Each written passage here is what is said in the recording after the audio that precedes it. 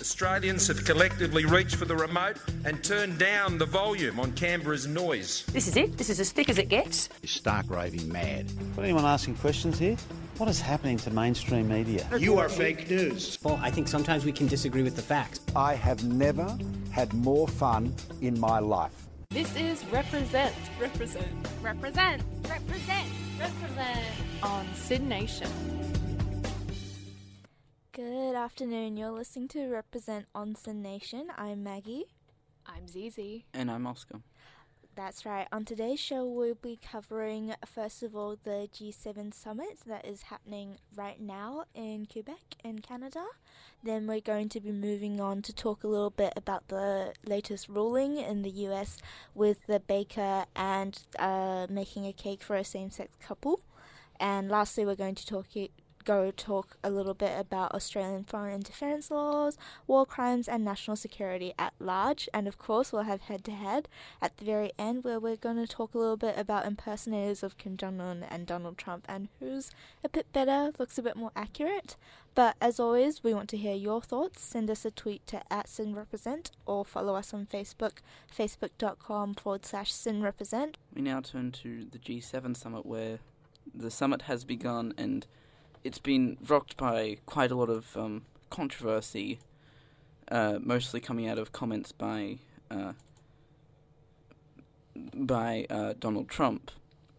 So the first quite controversial comment that he made was, so up until 2014, G7 was G8, which included Russia. However, they were expelled in 2014 for the annexation of Crimea.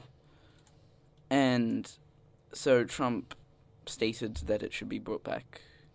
Yeah, we're going to go to a clip now of Donald Trump talking on that exact topic to the press. The G8 because Russia was in it, and now Russia's not in it. Now, I love our country.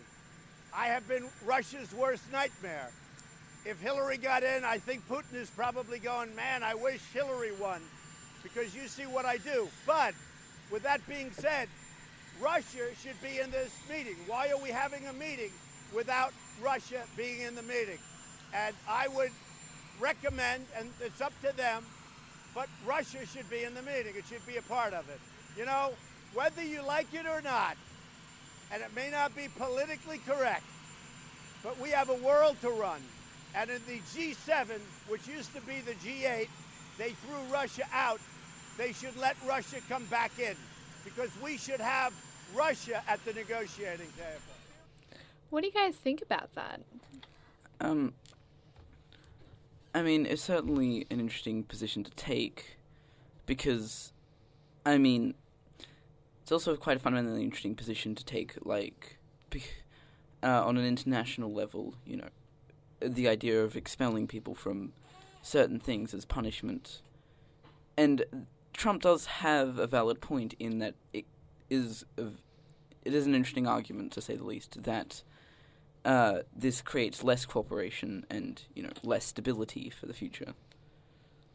I agree with that to a certain extent, but on the other hand, I feel like it wouldn't look very good if they were just suddenly let back in. It's almost reinforces the message that you can get away with things if you just let it slide, and other people will let you, and it's sort of just showing that the boundaries of what's acceptable within an international community is sort of being pushed even further. Yeah, I guess a good background to give to everyone is that Russia was kicked out after the annexation of Crimea, which is pretty much widely condemned across the world by most countries. However, because Russia's privileged position within the Security Council and within the UN more generally, not much action was able to be taken in order to, like, curtail or punish Russia for the actions that they have taken.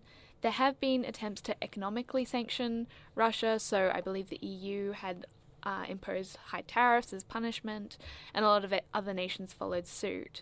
But formerly the G8, also kicked Russia out as punishment. Do you think that if you can't punish a country for their bad behaviour any other way, that kicking them out of a summit is still a legitimate move to make? I mean,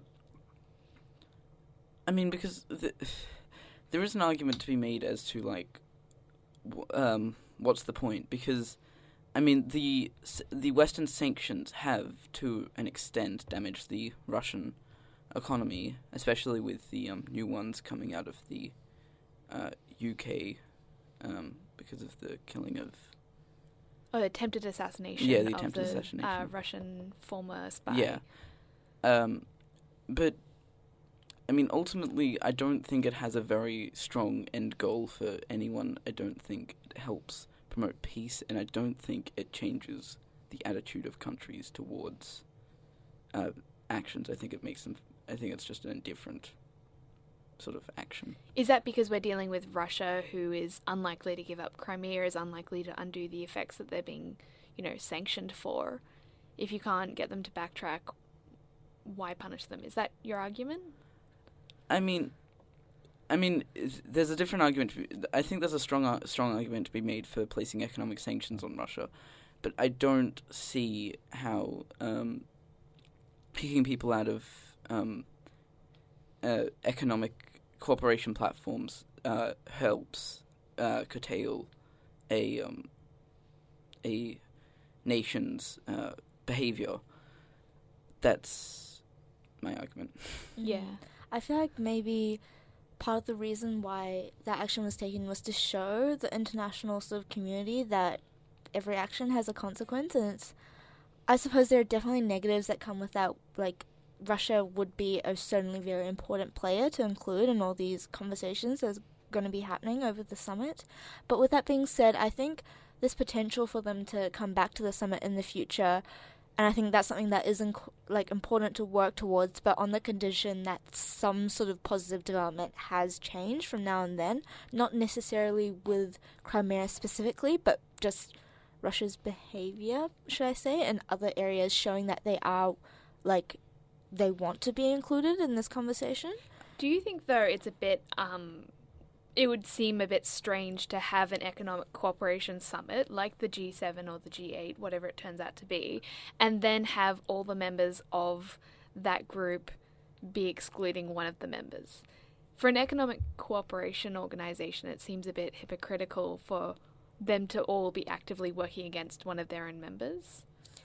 I feel like the idea was that to the members that are remaining, that Russia didn't seem like it was willing to cooperate in other areas, therefore they're not confident in Russia's ability to cooperate economically as well.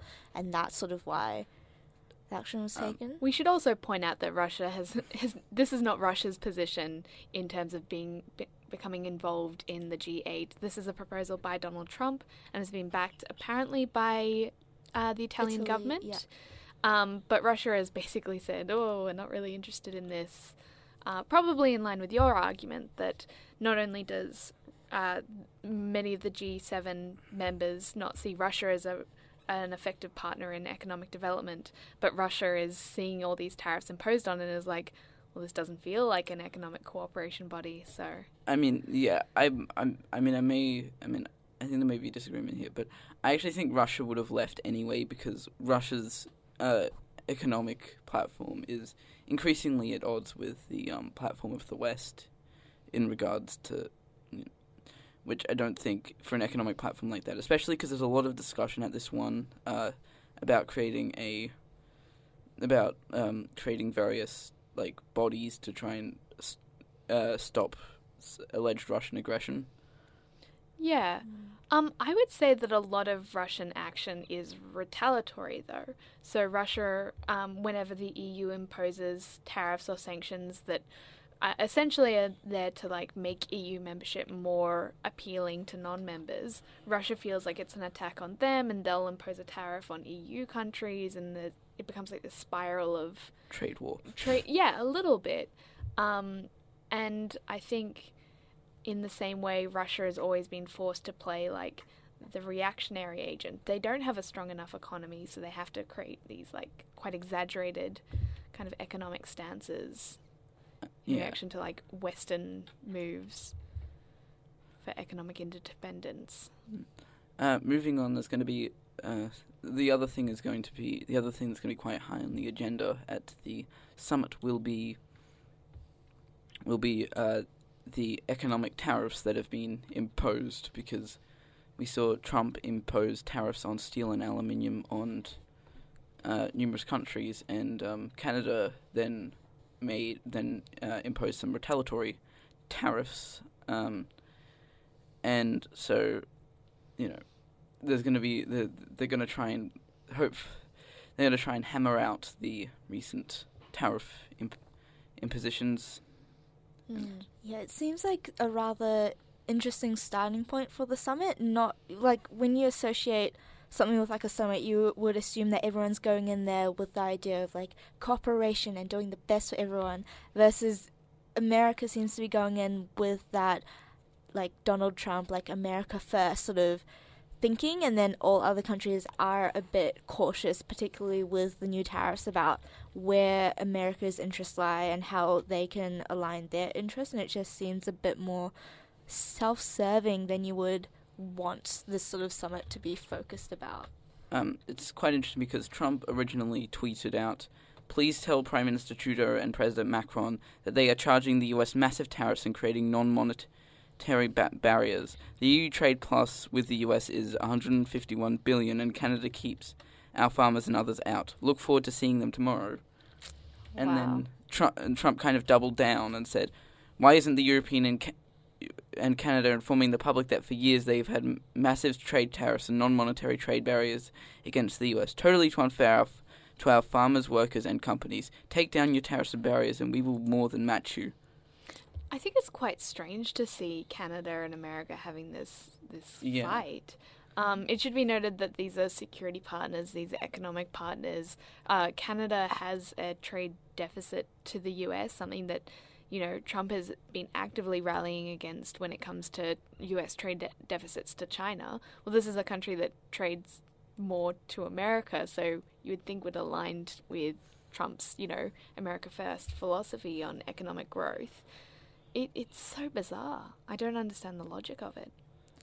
I feel like this just all goes back to the same conversation we always have with Trump, and it's something I pointed out earlier when we were researching. There's, article titles being like, is Trump a really, really good game theorist that's really got this big strategy behind him, or he just has no idea what he's doing? Trump's playing 8D chess with the world. Exactly. It's just, I feel like it's going to be confusing until the very end when we can figure out exactly what comes out of that summit, but it just doesn't instill you with the most hope, is what I would say. No, it is a bit worrisome, especially as Australia looking into the summit and not being able to access or be involved in it. It seems like these huge superpowers are just battling it out and we're kind of trapped in the middle of all of it. It's going to be very interesting to watch. I guess something else interesting to quickly mention is that Trump will actually be leaving the summit early, and that's for the meeting that he'll be having with Kim Jong-un in Singapore. And what I thought was interesting is that he will actually be missing, due to the structure of the program, talks on climate change, the environment, and possibly gender equality. And it's conversations where we would want Trump to be there, and he's essentially going to be not present at all, and sort of like where his priority lies and how just these sort of two events have coincided. Well, seeing maybe focusing on the climate change thing, looking back on how he acted during the G20 summit and the Paris Climate Agreement, it might be maybe not intentional but fortuitous that he is absent, so the G7 can kind of present a more united front on these kind of issues. I mean, most other partners have indicated that they're ready to act on global climate change, and I presume gender equality, although Trump, I don't think has ever, his personal life aside, I think he's never come out against gender He's never actively campaigned or made policy that fights against women entering the workplace. I feel like that'd be a tough thing to fight for. Yeah, it would be. I can't think of acts that he has done that has hampered women becoming economically independent. But I haven't looked this up specifically. If you can think of something, obviously tweet us at @SynRepresent, because fact check. We're going to be moving on to talk a little bit about a case that has dragged on for several years, but it is, of course, the case of the wedding cake for the same-sex couple in Colorado. So the case was originally brought to attention in 2012, but very recently the Supreme Court has ruled for the Colorado baker who had refused to create a wedding cake for a same-sex couple. So, in that ruling, it was 7-2, I believe, and then what the judge and people involved wanted to communicate was that it was not a reflection of the entire conversation of specifically whether people had the religious freedom to refuse to, provide service to same-sex couples compared to, same-sex couples' right to have service and non-discrimination. But it's more so in that very specific case where they believe that the case occurred, and I quote, did not occur, with the neutral and respectful consideration which the baker was entitled to, and basically his religious freedom was sort of compromised, and that's why that ruling took place. I think there's also something very specific with this case where the baker considered his work an artistic freedom, as opposed, it was an artistic freedom and therefore his expression of speech and thought, and therefore to force him to say something or to do something would undermine his Second Amendment rights. I think there was also an argument based off that. First Amendment, sorry, you're right. You're not an American constitutionalist, yes. His First Amendment rights. So there was a bit of debate on that as well. What do you guys think of this case? I mean, I find it interesting how the Supreme Court ruled for the baker on largely procedural grounds and has kind of set aside the issue of whether states can have laws like that to a further time, stating that the issue must await further elaboration in the courts. That's Justice Kennedy. Yeah. Can you explain what you mean by that? Well, so the court ruled that the commission's ruling couldn't stand because it had an anti-religious bias. But they didn't rule that the law itself was unconstitutional. Instead, they've kind of reserved that question. With Justice Kennedy saying that the issue of whether the law itself is constitutional must await further elaboration. Yeah, so this is a trial that's kind of been taken as emblematic of the whole religious freedom versus same-sex marriage debate. But really what you're saying is how the ruling worked out was it was a procedural one rather than a statement on the actual legality of any one law or another. Yeah. Yeah, which is quite interesting because I guess in Australia where we've just finished up with our same-sex marriage, postal plebiscite, and we still haven't seen the religious freedoms kind of counterbalancing legislation, which was part of the, negotiation within the coalition party that they would separate the bills and vote once on marriage equality and then another on, balancing that with the rights of religious officiants, but also potentially, the bakers, the florists, the limo drivers. How does this case in America actually have any power to sway how we think of religious freedoms in Australia? I mean, it could. The religious freedom review that was announced by Turnbull last year handed down its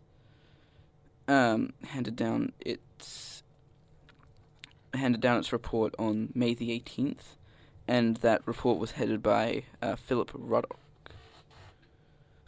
Okay, so it has been released. Did it? Because originally there was some discussion. Obviously, religious officiants can deny, holding a marriage ceremony if it does fight against their beliefs, and religious organisations are given that power. But did they specifically mention whether bakers and florists and the like would be given the same exemptions, or would they be covered? Would they be forced to give service under, the Anti-Discrimination Acts? Well, as far as I can tell, the report hasn't actually been released to the public. Oh, of course. Sorry. My confusion. So we're still waiting to receive the results there. But I think it was a big part of the No campaign, if you remember last year, that there was this conversation over whether we could force people of religious faith who didn't believe in same-sex marriage to be forced to conduct these ceremonies. And it'll be interesting to see if there is any revival of this kind of commentary out of this case. Because it does sound, if you read the headlines, it does sound like the court is making a statement on the rights of religious groups to discriminate against same-sex marriage couples. But if you read the procedural, like Oscar alluded to, you see that it's actually based off very narrow readings of the law and how the law should be operated, and the failure of the Colorado courts to enforce that. Well, it was the commission, but... The commission, sorry. Yeah, I will say, as you were mentioning, it doesn't... I feel like that is, the most accurate reading of what happened, but more people are taking it as a statement, and there is sort of... What I'm curious to hear about is what you guys think about, the core, the heart of the issue of, religious freedom versus, I suppose, right to non-discrimination.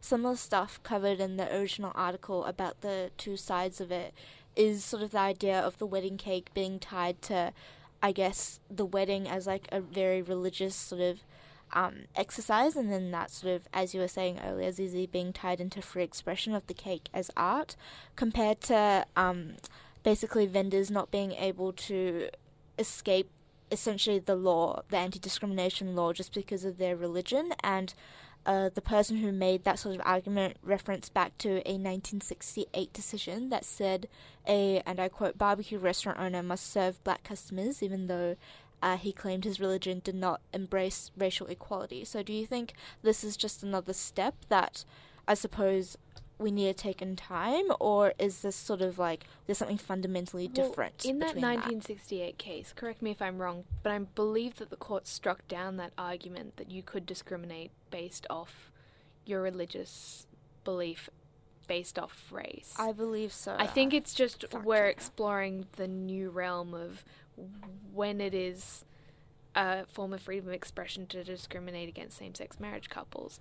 And I actually, I don't see how any private company, private business could discriminate on any grounds, regardless of how artistic they believe their profession is. It doesn't seem right. I think we'd have just as great a moral quandary if, say, there was an artist or a painter who refused to paint for, say, a black couple or an interracial couple. We'd be just as appalled if that was the case. It's not merely this is an expression of love, or this is a business that is an expression of love, or this is an event that expresses love. It's about the mere fact that private businesses are not in the business of denying service based off, discriminatory grounds. Fair. Regardless of their freedom of speech. I think if you open a storefront, you are open to the public. At least that's my perception. What do you guys think? It was quite interesting because in the case, the baker conceded that pre-made goods could be sold to the couple, but because they're not works that are protectable under the First Amendment, but said that the act of having to make the cake was an issue, First Amendment issue. That's just, I don't know, maybe I don't get it. That just, the artistic expression of a cake being expression, I don't know. I think I do stand with you guys on this, where I think if you are providing a service, it's sort of not up to you to determine when you want to retract that service to certain people based on your beliefs. But I don't know, it seems like a stretch for that to be the protection for that case, but yeah. It'll be interesting to see if this kind of leads to is referenced within the religious review that in Australia that should be released to the public hopefully soon, but it was finalised last month. Yeah. So I guess we'll have to keep an eye out for Mr. Ruddock's report. We're going to go to our final topic, and this is a lot closer to home. We're discussing the new foreign interference and espionage bills, which have been sort of in the public for a bit of a while, but new legislation has come through after a series of more than 60 amendments after a previous The bill. committees spent a lot of time trying to hammer out a bipartisan... And because when it was initially announced, there was a lot of criticism Yeah. of it. Do you want to explain what the criticism was? Well, the criticism was that it would affect journalistic freedoms and would also force various, politically lobbying organizations to register as basically subordinates to political parties.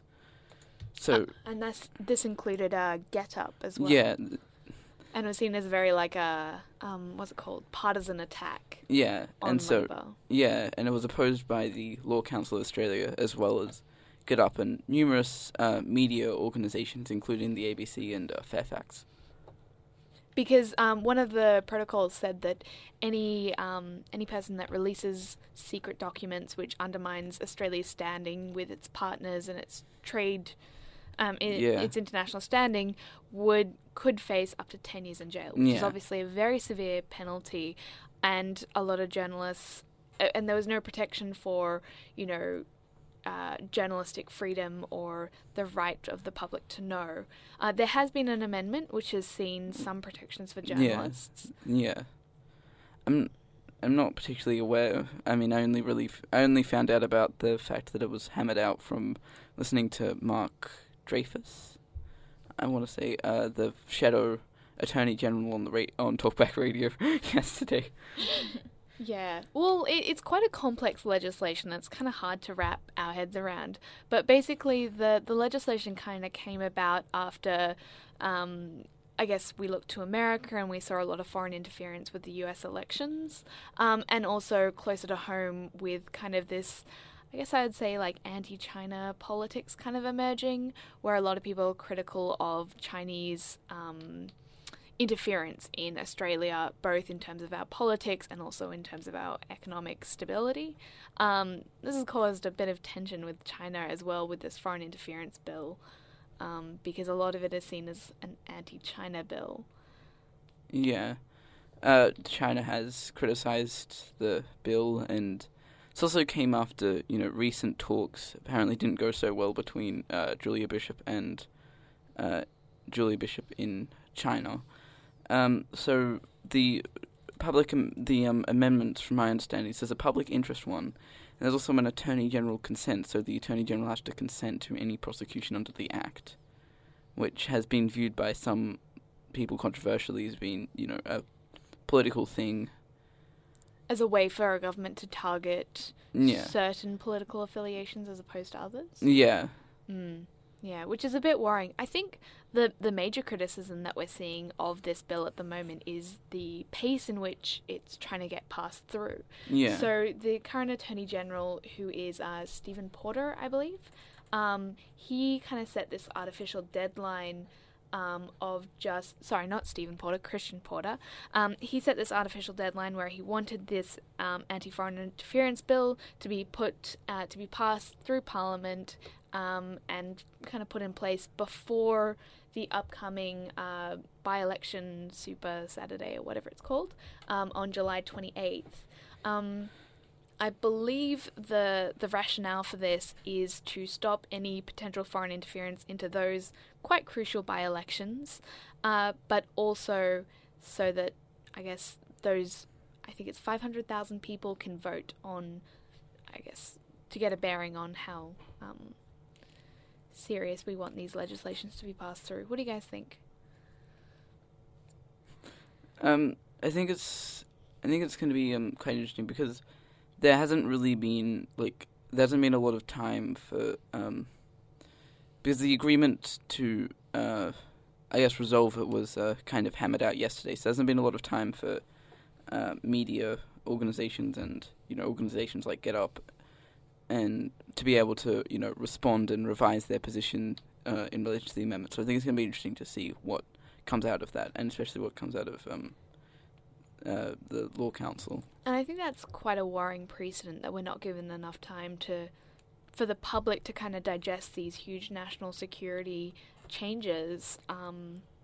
in such a short time. I mean, this was done obviously in a bipartisan fashion, but when it comes to national security, I think that this is not something that can just be hammered out behind closed doors within governments or oppositions. It actually needs to be discussed in the public, because this could have, quite important civil liberties implications to a lot of people. And I think this is also quite interesting because some people, because with this, this kind of rushing of legislation through, although usually it's when the legislation is partisan, as opposed to here, but usually this kind of legislation rushing is quite common in the US, where they release these massive bills that can sometimes span thousands of pages. And this is done especially a lot during budget time, and then they're given, only a couple of days or even less to, be able to read it.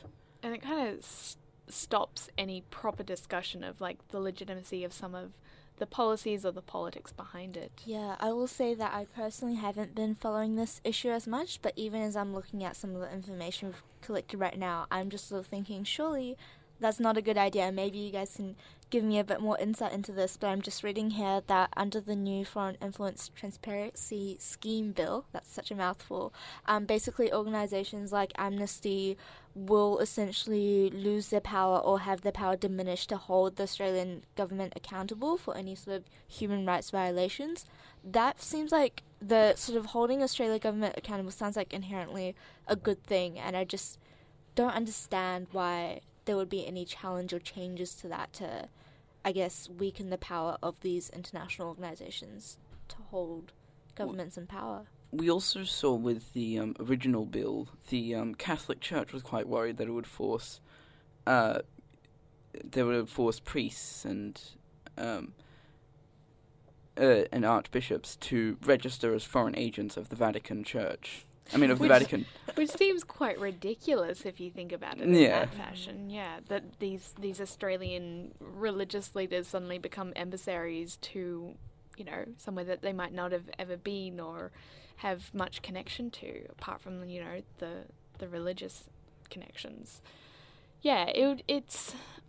At least I am hoping that there's more active discussion on this. I'm a little disappointed with the Labor Party for not actually putting up more opposition or, asking for more public consultation.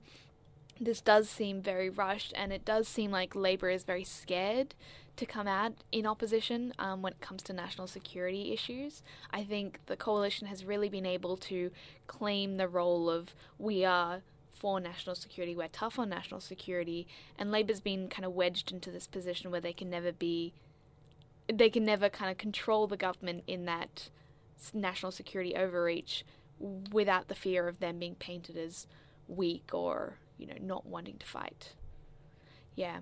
But of course, we want to hear what you think. Send us a tweet at SynRepresent, or you can message us on Facebook at facebook.com/SynRepresent. We're going to go to a different issue. Yes. So there's recently been leaked to Fairfax Media a secret report detailing alleged war crimes during the Afghanistan campaign by Australian elite forces. So there's currently a hearing underway before a New South Wales Supreme Court justice on the issue. Well, not a hearing, an inquiry that's been organised, I think, by a Major General. Yeah.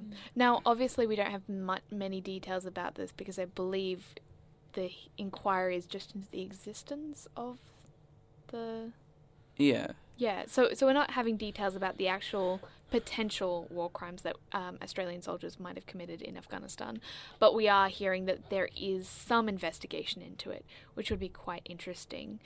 We were having a discussion before the show about how little attention is kind of paid to Afghanistan at home, and I kind of made the observation that, Afghanistan is one of our longest lasting wars, and I started school in 2001 when we started Afghanistan, and I've gone all the way from primary school to my master's, and we're still involved in this war, and there's still troops out there. And then Oscar made you feel old because Oscar... Go on. The Afghanistan war has has started before I was born. That's crazy. That makes us feel so... I mean, but this is something that we really don't pay attention to, and I think it would be very interesting to hear Australia's involvement and its history involvement in our longest war, and I guess expose the potential war crimes that might have been committed, or just the actions that have been committed under our role as a coalition force. Yeah. So there's been, sort of a political... It's kind of made to mainstream politics. So Labor has said that it is seeking a briefing from the government and is deeply concerned and wants the report to be available to the public, except for national security concerns. And so Defence Minister Marise Payne has said that has kind of acknowledged the situation that the SAS finds itself in. Describing it as a complex, chaotic, and very dangerous environment, but said that the allegations of unsanctioned and illegal application of violence on operations were being thoroughly investigated. And this may hark back to what we were talking about previously, but there was some speculation as to whether this Fairfax Media report revealing the existence of a special counsel into potential war crimes could actually be in violation of the Espionage Act as well. Yeah. So it's kind of a very nebulous world between our national security interests and our right to know about national security. Obviously something we'll be talking about a lot more, and hopefully if it does get released, we'll be talking about it further. Obviously send us your thoughts on our Twitter and Facebook, and let us know what you think. We're going to go now to everyone's favourite segment. This is Head to Head.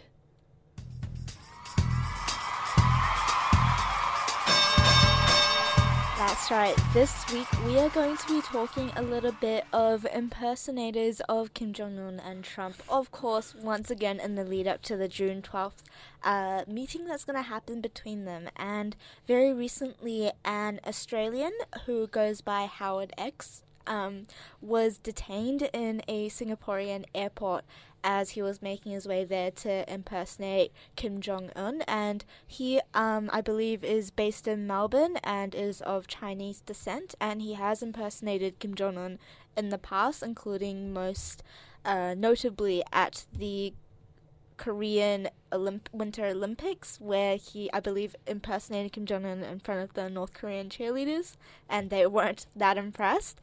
So he is actually going to be there, and he was questioned in the airport for about 2 hours, basically about his political views and if he is going to be involved in any sort of protesting. Of course, in Singapore, protesting is very restricted. You have to be in a specific area and you have to request that area. But Howard informed them that he was not thinking of doing anything like that. And there's been some very nice, interesting photos taken of him and a Donald Trump impersonator just sort of walking around Singapore, and I believe some people have actually mistaken them for the real deal. So for Head to Head, what we're doing today is we had a bit of a search. There's not that many Kim Jong-un impersonators, but there are a lot of Trump impersonators. So I'm going to get Oscar and Zizi to look at some of the examples and give some commentary on how good or bad they think the attempt is. So here we have number 1. What do you guys think? Describe the picture for our audience. I mean, he's definitely got the long tie going. It's very an iconic look. I'm not sure if he actually looks that much like him, apart from the fake toupee and the long tie. The eyebrows aren't accurate at all. Yeah. So Dario Bellantini did not impress our 2 contestants, and he is a impersonator, comedian, painter, and actor, and he has impersonated Donald Trump in this instance of the picture at an Italian theatre in Milan. The more you know. Is he Italian or is he an American impersonator? I assume Italian, Oh. judging from the name, but I wouldn't know from there. Now we've got number 2. We've got Donald Trump impersonator next to, I believe, Obama impersonator and Kim Jong-un impersonator. What do you guys think? He's definitely got the jowls. Better than the last one? Yeah, or? better than the last one. And his tan is just as patchy as the president, I think. Oh no, what do you think, Oscar? Yeah, it doesn't have quite the right like face. Still shape. doesn't I impress feel like he Oscar. looks more like a Nixon impersonator that's somehow fallen into a Donald Trump costume. If you can kind of get that image in your minds. Mhm. And this guy, actually, his last name is Allen, and he is the person actually who has appeared in several pictures with our Australian-based Howard Kim Jong-un impersonator in Singapore. So, a bit disappointing that he did not impress either of you. I think That he was the more impressive than the Italian. first one. Yeah. Number 3. Personally, I find this one pretty convincing. Yeah, no.